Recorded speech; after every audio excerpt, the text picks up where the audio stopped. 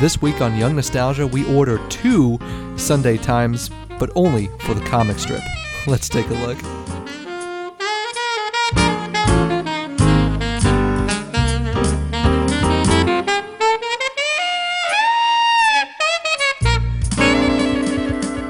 We are back for another week of Young Nostalgia. I'm Nolan. As always, Ben is beside me, and we are podcasting at the breakfast table as we whip out the local newspaper and hit each other with it. Good to see you, man. How you doing, big guy? Oh, I'm doing okay. It's raining cats and dogs here, but it's crazy. It's pretty good other than that. We've got 95% humidity in the big old capital of Nebraska. Oh, fantastic. Oh, it was bad. It was bad. Like, I had to change my shirt just by looking at my car. I'm like, oh man, she's a beaut. All right, I'll be right back. I thought sure on the intro there, I never know what Nolan's going to talk about for the very introduction there. And I thought sure you're going to go like the spaghetti route or something. Isn't that? What's Garf? Wow, I might have just totally messed that up. What's Garfield's? Oh my god! Oh food? My god! Are you even an American? I'm not a super fan. I'll say that. Did I screw it up really that bad? Lasagna. Oh my gosh. Okay, it's a pasta dish. Okay, I got it. Pasta dish of the noodle kind. Huh? Wow. Well, I think that just kind of sets the credibility of this whole show right there. So, well, by the time everyone listens to this, we hope you had a wonderful and safe Labor Day weekend. Thank you guys so much for sticking around. We are going to do another Then and Now. I'm sorry, I didn't really acknowledge the fact that you just discredited us the entire show. So I'm just going to keep on podcasting and we'll go from there. It's all right. I'll be over here if you need me. Right.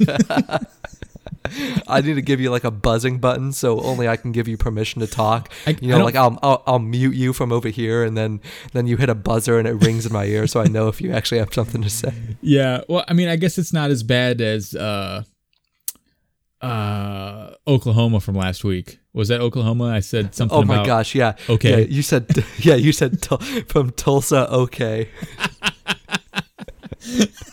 At first I thought you were like pulling my leg and like you like purposely did that, but then you were like, oh, wait a second. No, I was not kidding. That was funny. All right, we have another Then and Now, Volume 8 this time around. We're going to be talking about the Sunday comics. We're going to be talking about 2 cartoonists, American cartoonists, the big ones, Charles Schulz, that made Peanuts, as well as Jim Davis, who makes the Garfield series, one of the 2 most prominent cartoonists of our age, and then we see their comic strips, obviously new ones and replayed ones to this day. So it's going to be great to talk about them, how they got started. And it's kind of crazy how much money can come from comics, man. Like, I understand that like syndication is a thing, but holy crap. Like, just like any sort of art in, comedy and media, comics is just like a league of their own. It's right. Crazy. And I feel like it's one of those fields that has 2 extremes with not a whole lot in the middle. You're either bottom of the barrel and yeah, you might have a popular cartoon, but you're probably in only 1 or 2 papers, or you can be absolute top and you're syndicated in every paper or publication, across the United States, and you're huge. And I just feel like there's more people in those extremes than there are in the middle. Right. Absolutely. Absolutely.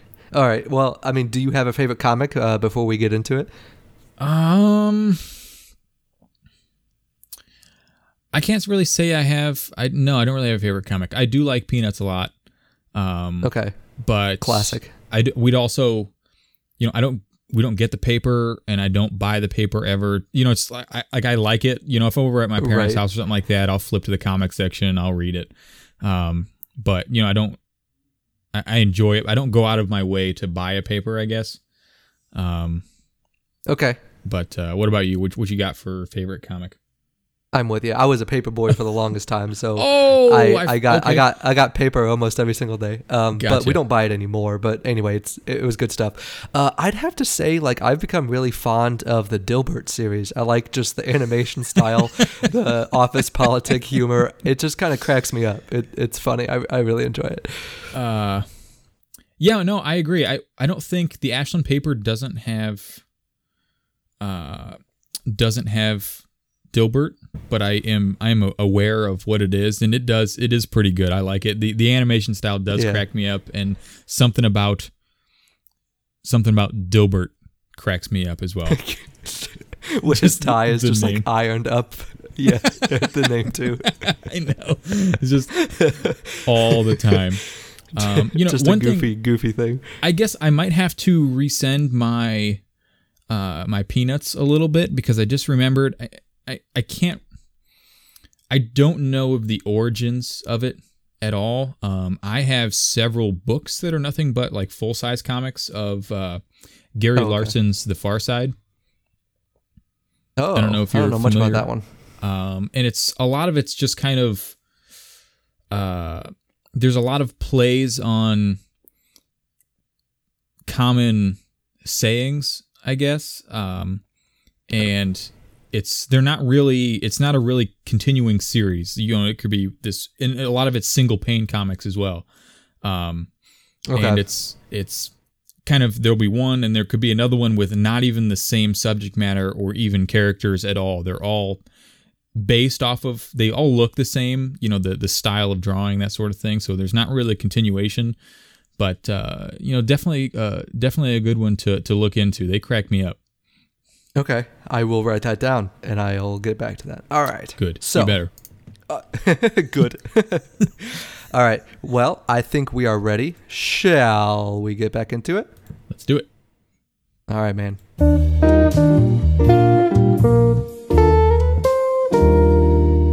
All right, who's up first?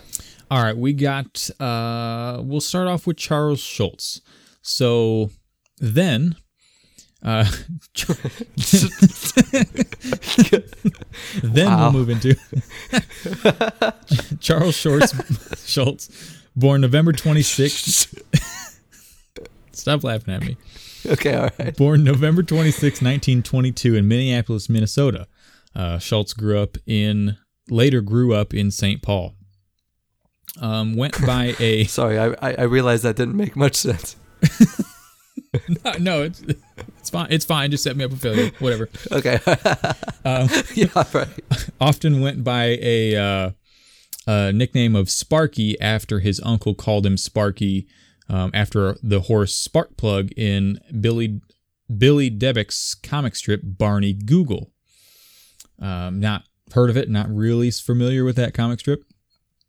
Schulz loved drawing and sometimes drew his family dog Spike, who ate unusual things such as pins and tacks. Wow. I don't even know why that would be. Why would you even eat that? I don't know, man. But the only reason I guess why we're talking about this, why it's important, is because in 1937 Schulz drew a picture of Spike and sent it into Ripley's Believe It or Not.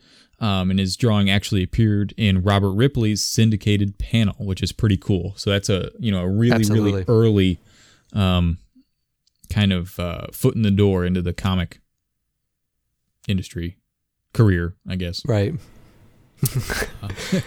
So moving on a little bit, Schulz was a shy, timid boy as he even skipped multiple grades in elementary school. One well-known episode in his high school life was the rejections of his drawings in his high school yearbook, which he actually kind of referred back to this incident in Peanuts years later, when he had Lucy ask Charlie Brown to sign a picture he drew of a horse, only to then say it was a prank. So he's kind of, remembering this, and, I kind of see something like this as kind of a stick in the eye to the people who rejected his comics for the yearbook, because it's like, hey, you reject me, but, look at me now. Right. Look at me now. Bet. and it's funny how, I mean, especially it obviously takes a certain kind of mind and creative ability to kind of almost take personal experiences and turn them into a laughing stock or like a laughing matter for other people to kind of relate to. Takes some good talent, so it's cool that he was able to draw on that. Yeah, and I don't know, just that whole, sticking it to him thing too. That gets me. That's funny. Turns out to be one of the biggest names in comic strips ever. Right. So Schultz's first group of regular cartoons, a weekly series of one-panel jokes called Lil Folks, was published from June 1947 until January 1950 in the St. Paul Pioneer Press, with Schultz usually doing one 4-panel drawing, a series of wow, holy cow. A series of 4 one-panel drawings per issue. Got it. Nailed it. So that's one panel each, and they did 4 of them. There we go. I just got to clarify. So how many does that make? How many does that make total, though? Oh boy, I just butchered all of that. Now you're asking me to do math. Yeah, I know, right? It was in Lil Folks that Schultz first used the name Charlie Brown for a character, although he applied the theme in 4 gags to 3 different boys. The series also had a dog that looked very much like Snoopy. So, even it's not like, Charlie Brown, the actual, or the Peanuts was actually, a totally separate series to this, but this kind of shows leading up into it that, he was already formulating these ideas before Peanuts itself actually took off. Right. So, and it's kind of cool how like characters are always evolved, especially through the syndication process. Just like imagine how much influence went into character design throughout the years of Lil Folks and everything like that. Well, he kind of was able to iron out what worked, what didn't work, but obviously the art style kind of stays the same, which is cool to see. Yeah, it's not exactly the same, but I think we've kind of talked about this a little bit with when we talked about Stan Lee. How it's really common when you dig into the backstories of these, whether it's famous animators, writers, creators, anything like that, how when you look at the series or the artwork that they're actually known for, and then you look back, there's kind of, it's not like they just came up with that idea and put it out there and it was a hit. It's kind of like they spent years and years and years trial and erroring these other characters that all kind of came together to create this one work that eventually took off. So it's, it's kind of take years of experience seeing what people like, what didn't work, what turned people off, and you take the character traits or the actual drawing style of that person and you mix it with another one from a different comic that was really popular, and now you've got something. Right. Moving forward a little farther, in May of 1948, Schultz sold his first one-panel drawing to the Saturday Evening Post. Within the next 2 years, a total of 17 untitled drawings by Schultz were published in the Post, simultaneously with his work for the Pioneer Press. And, if anybody out there, if anybody that knows anything would know that putting anything in the Saturday Evening Post, you're starting to work your way up at that point. That's right. It's not really, you're not in small time publications anymore. Exactly. Around this same time period, he tried to have Lil Folks syndicated through the Newspaper Enterprise Association.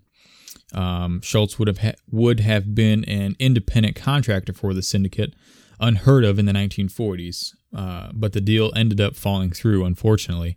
And then Lil Folks subsequently was dropped from the Pioneer Press in January of 1950. So that's, I don't know, that's one of those things where it kind of goes back to a little bit we were talking about a few minutes ago about, everything's kind of a lead up to his major work, The Peanuts, that that everyone knows him for. I just thinking about how different that could have went had he been picked up as syndicated for little folks. Maybe he could have been syndicated for that, and it wasn't super well received, and it ends up getting dropped, and his name just kind of fizzles out, rather than him being dropped early on, and now he brought up something totally different that ended up being popular. Just one of those what if kind of things. Had stuff gone that direction, maybe we would never have heard of Charles Schulz. I'm really having a hard time with Schulz. And just I know it. I can. I never mind. I won't say what I was about to say. I was going to get us way off topic, but we got to keep on trucking along. Okay. Moving kind of into the 1950s. Later in 1950, Schulz approached United Feature Syndicate with the one-panel series Little Folks, and the syndicate actually became interested. By that time, Schulz had also developed a comic strip usually using 4 panels rather than 1, and to Schulz's delight, the syndicate preferred that version. And this is kind of where we're starting to see Peanuts make an appearance. The actual Peanuts comic strip made its first appearance on October 2nd of 1950 in 7 newspapers. The Weekly Sunday page debuted on January 6th of 1952. Kind of a slow and rocky start. The Peanuts eventually became the most popular comic strips of all time, as well as the most influential. Right, and I love it. I mean, every single piece of Peanuts just makes sense. I mean, almost anybody can relate to that, like just these naive kids being naive together and, maybe making stupid choices or picking on each other. Adults can obviously take a look at that and like get a kick out of it. Like, oh, this reminds me of, my little brother and I when I was their age and all this other stuff. And the elevated naive humor really connects with people, I feel like. And that's what really brought it so high in value for people to enjoy. And, almost one of those things where like, hey, this makes me smile on a bad day. So that's when people, cut out the comic strip from the paper, put it on the fridge or put it in their cubicle. I feel like, or they put it on a calendar or something like that. It's one of those things that you keep on looking at it until it's yellowed, but it still makes you smile. Yeah. And it's there's so many comics that it's so obvious that they try too hard and you have to think too much about the humor. Like you read it and then you have to like reread it and analyze what they're even talking about to get the jokes. And then on the other side, there's stuff it's so incredibly simple. It's like, wow, were you having a rough week, trying to come up with a topic or something, but it's like Peanuts kind of falls right in the middle of those two where it's simple and you don't have to really think about it, but it's just funny because, like you said, I mean, it's kind of an analysis of these kids that they don't really know the world, but they're, I don't know. I guess it's hard to explain what I'm trying to talk about, but right. It almost allows anybody to be stuck in a moment where it's like, authority doesn't matter, when like adults like want, like that kind of stuff. I absolutely love it. And it's really a kid getting lectured about something and they have no idea what they're talking about, right. And that's kind of how I see that. Right. And that's kind of how I hear Michelle too when she talks to me. She must not be in the room right now. But well, she doesn't listen to the podcast either, so we're good. Oh, there you go. More about the Peanuts. At its height, Peanuts was published daily in 2,600 papers in 75 countries, also in 21 different languages. Over the nearly 50, yeah, that's amazing. Over the nearly 50 years that Peanuts was published, Schulz drew nearly 18,000 strips. Wow. I don't even have anything to say about that. That's nuts. Yeah, I know, right? The strips plus merchandise and product endorsements produced revenues of more than $1 billion per year, with Schultz earning an estimated $30 million to $40 million annually. During God, the strip, that's crazy. For I comic, know, for I know, for a comics. stinking comic strip, man. Yeah.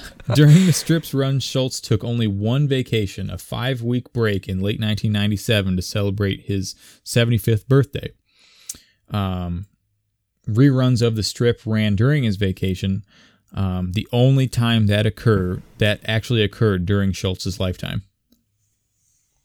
Amazing. Just Yep. amazing dedication. I mean, obviously he loved it. Obviously he was passionate about it. And obviously he was good at it. So I love know. it. I mean, that's in 50 years only took one break.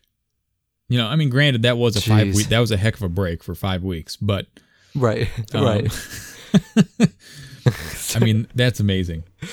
That's so cool. I can't even imagine.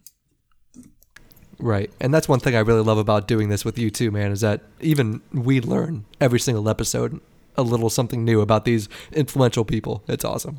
Right. I mean, we generally pick our topics because it's, you know, there's a big name and we know a little bit about that person and we know that person was famous and we know what they're famous for. But, you know, even if we go into it knowing quite a bit about somebody, not really a good example here was Schultz. But it's, you know, there's still so much always to learn about him. Absolutely. All right. Moving on into Schultz's now. On Sunday, May 8th, 1988, 2 gunmen. So there's actually a kidnapping attempt. That's why I wanted to put this in here. Oh, yeah.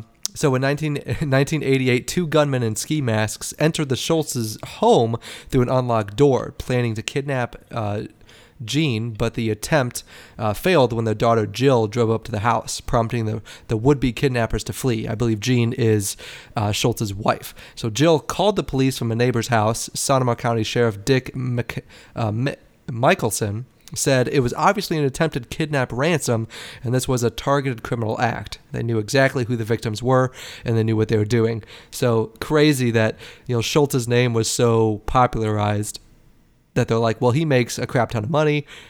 Let's kidnap him or some family member and try to get some money out of it. Absolutely crazy. Yeah, because I mean that's the kind of thing that you expect to hear from the family of celebrities or politicians or something like that. Definitely not Right. the kind of thing you expect to read about from the family of a famous cartoonist. Right. You know, even someone as famous as Charles Schultz. But I don't know. That's I had no idea that was actually a thing. 1988. Wow. Me neither. Crazy. Absolutely crazy. In addition to comics, Schultz was interested in art in general. His favorite artist was later known in his later years as Andrew Wyeth. As a young adult, Schultz also developed a passion for classical music, and although the character Schroeder in Peanuts adored Beethoven, Schultz's personal favorite composer was actually reported to be Brahms.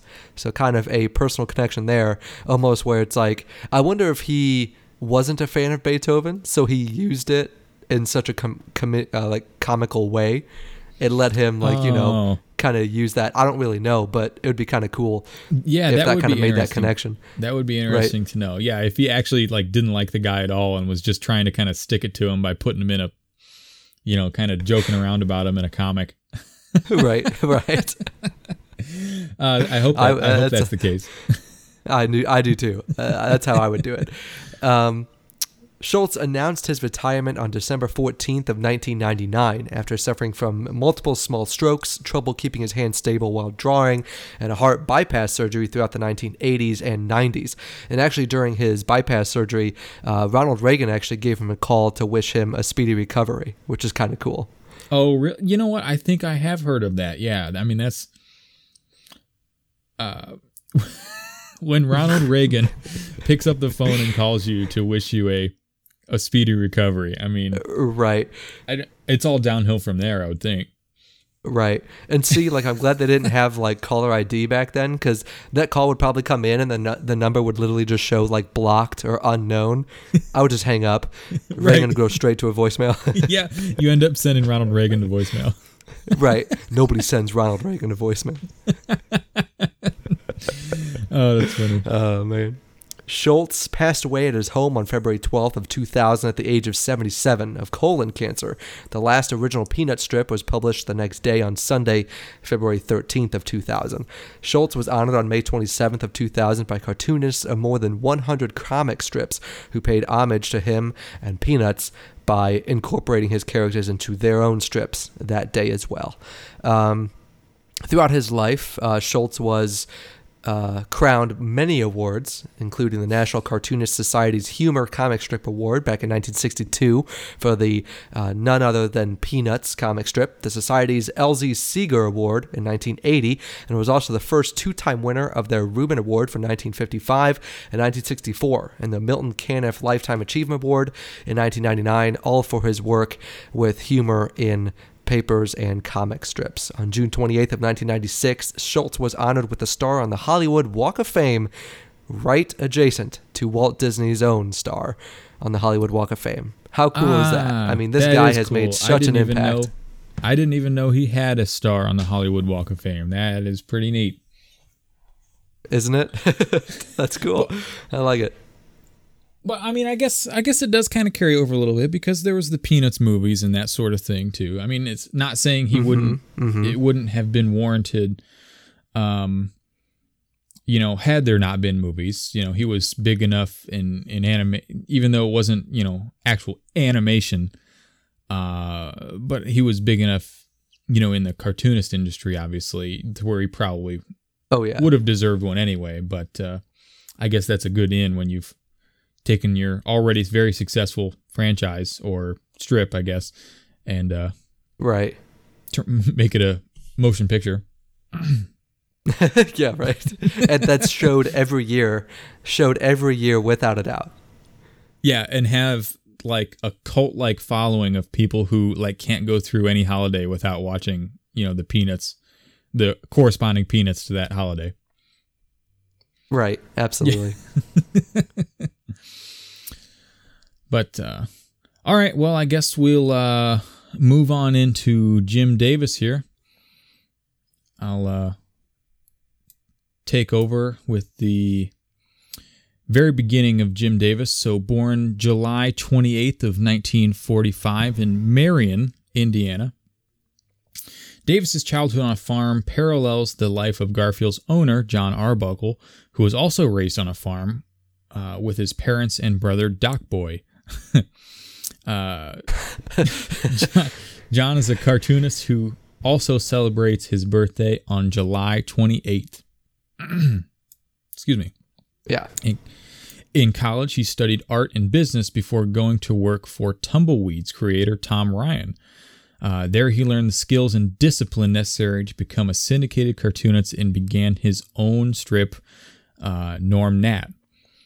And this is kind of cool because almost like Jim Davis had like an apprenticeship almost, he almost had help like breaking out into the industry rather than just kind of grinding away. I mean, obviously he grinded away, but a little bit of help along the way. Right. Yeah, I think that's kind of interesting, to look at the differences in early careers between Charles Schultz and Jim Davis, where Schultz, I mean, he in the same way he worked hard and put his nose to the grindstone to make it happen.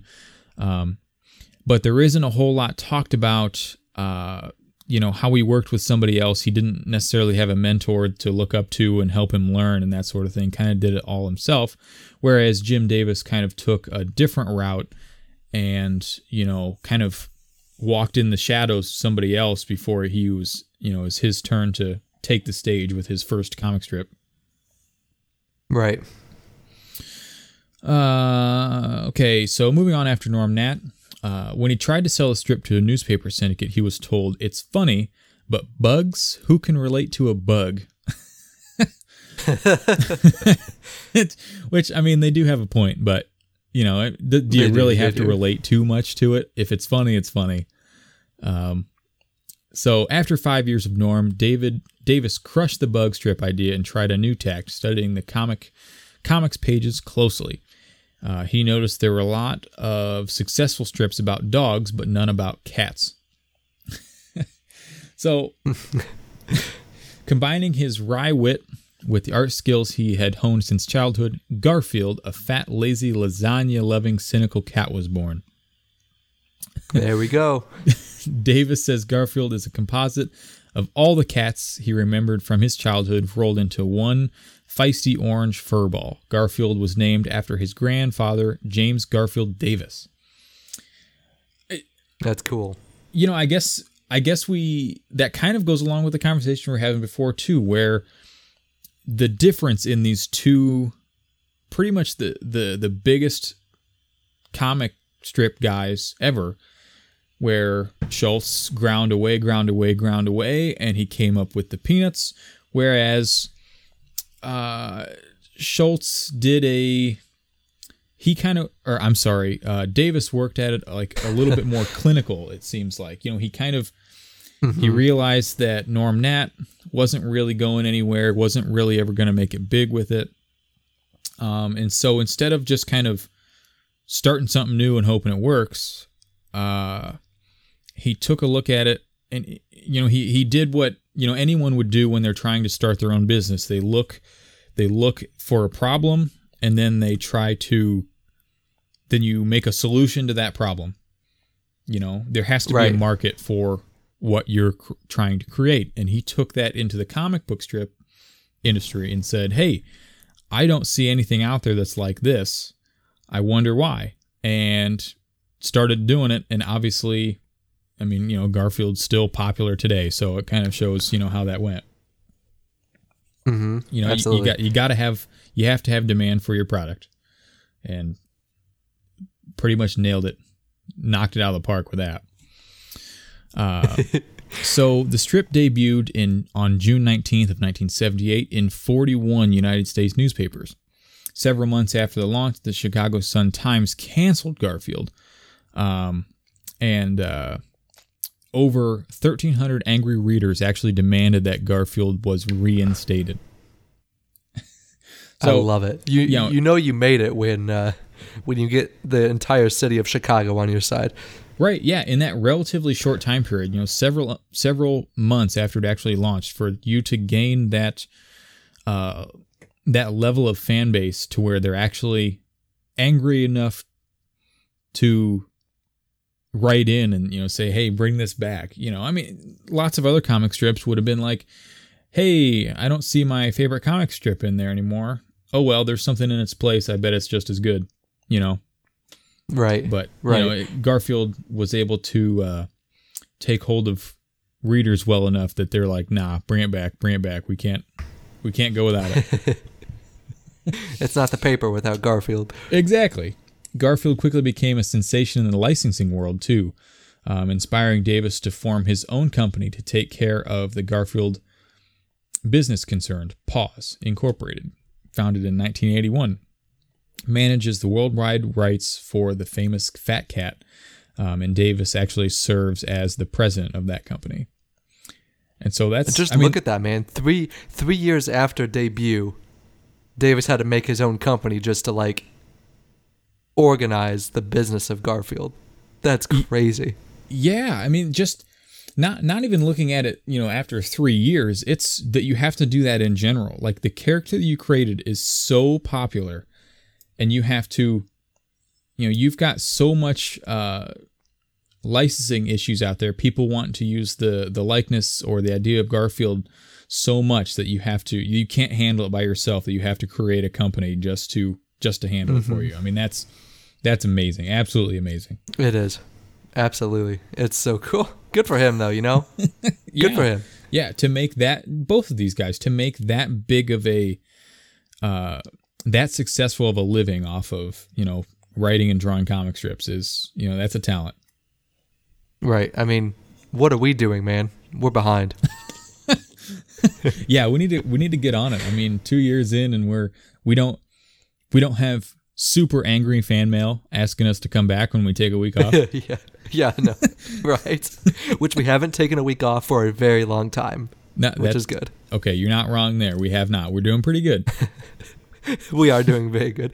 All right, on to Jim Davis's Now. Today, Garfield is read in over 2,100 newspapers by 200 million people. 200 million people. Guinness World Records named Garfield the most widely syndicated comic strip in the entire world. That's crazy. Wow. Davis's peers at the National Cartoonist Society honored him the Best Humor Strip in 1981 and 1985, the L.Z. Seeger Award of 1990, and the coveted Reuben Award in 1990, the top award presented to the cartoonists by the NCS members. All those awards sound familiar because Charles Schulz also had them, so we are in the presence of two greats via this amazing shared Google Doc. I bet all of our listeners would give anything to be here to read our show notes right now. We are in the presence of greatness, my friend. Yeah. We're gonna have to set up an auction site where we're able to auction off our show notes, or we can hold them back for limited release. Right. Yeah. Limited release. You have to become a Patreon member to even get the first page. We can do like Disney does. We can lock it away in the vault for like 20 years. Oh my God! Yes, the vault. Limited release. Now remastered. Oh my God! Right? Yeah. Remastered. They actually fixed all the spelling mistakes. Yeah. Took out all of our nonsense comments all over the place. Yeah. Right. Garfield quickly became a sensation in the licensing world too, inspiring Davis. Oh, so sorry. I think.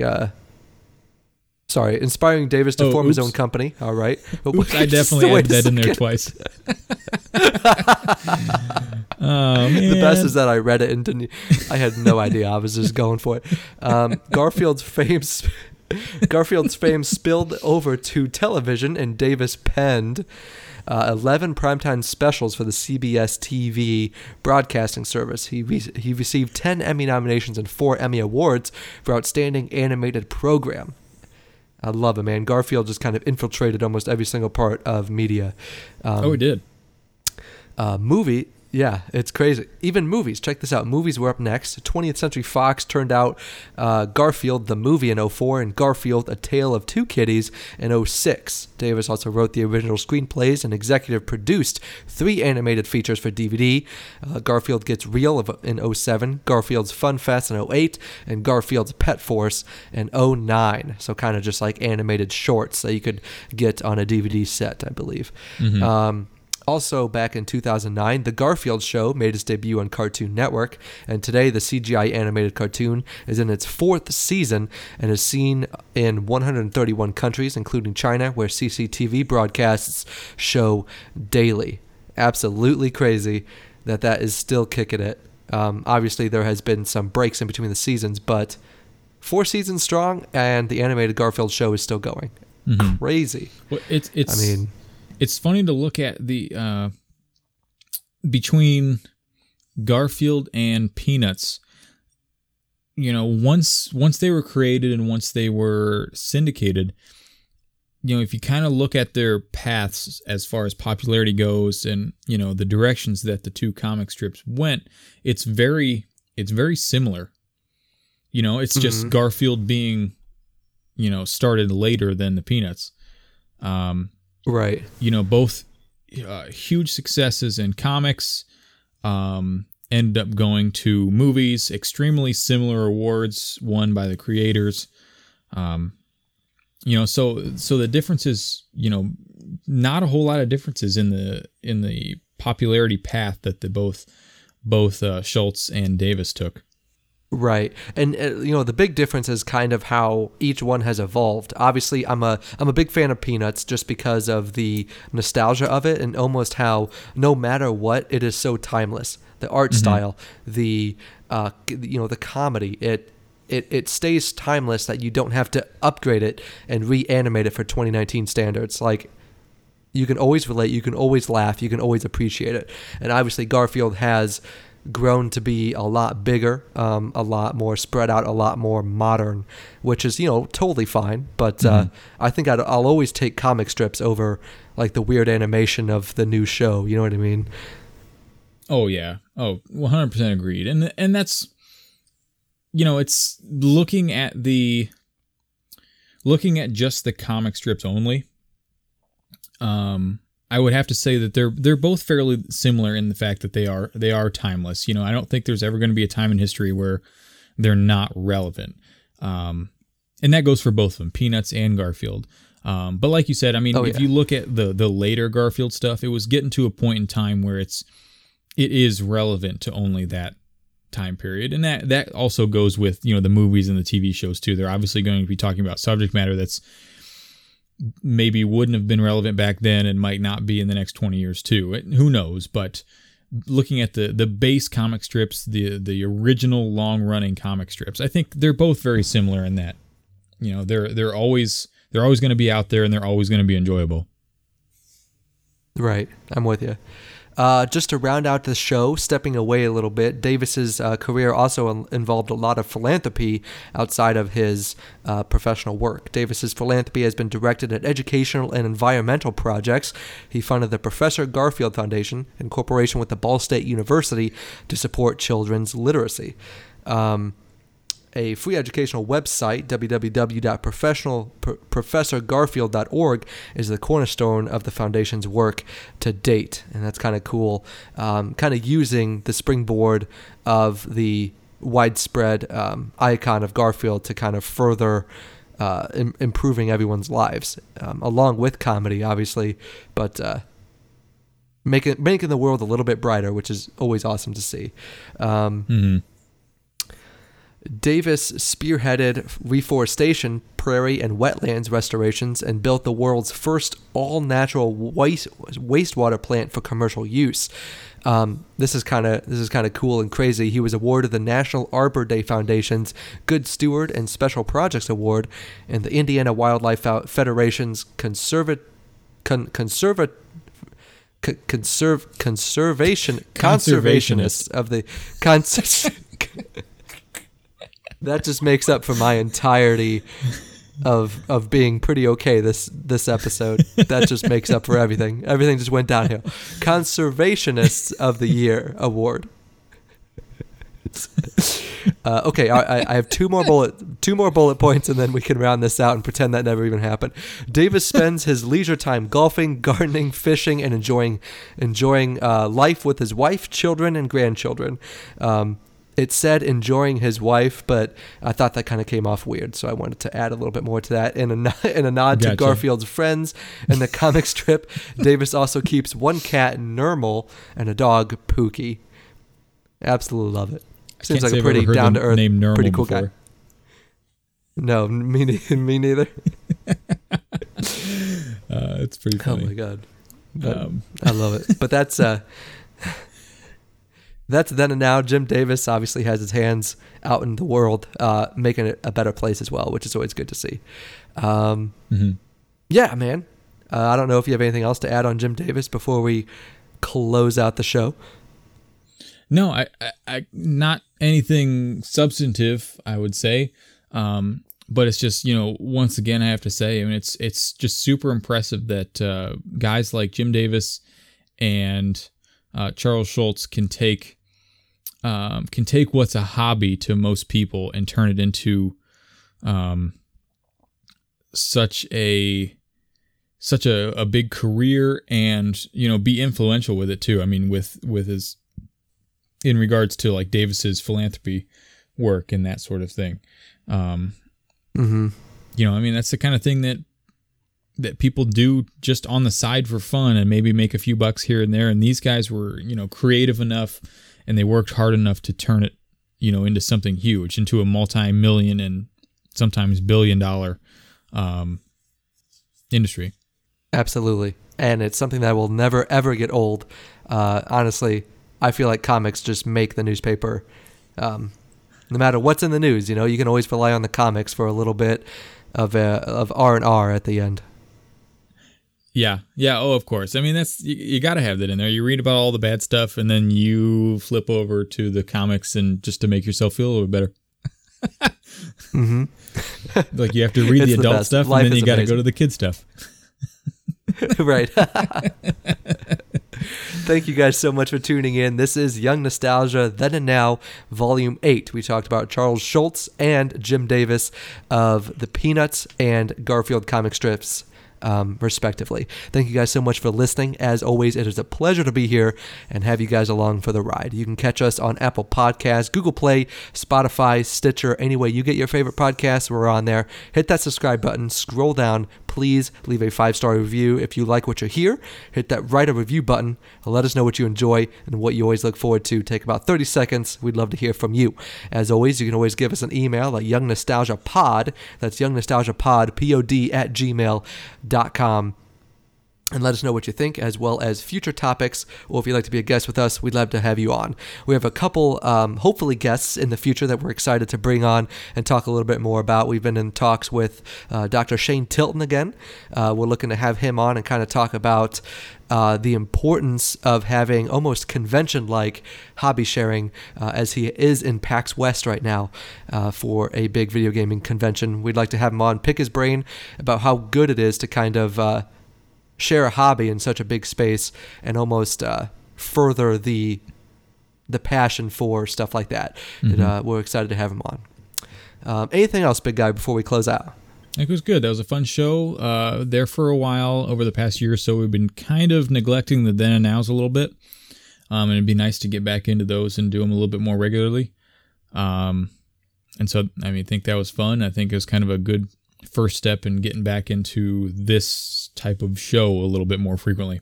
I'm with you, man. You're the best co-host ever, and this is the best podcast in the entire world. Thank you so much for joining us. As we always say here on Young Nostalgia, keep the bottles empty and the ashtrays full. We'll talk to you next week.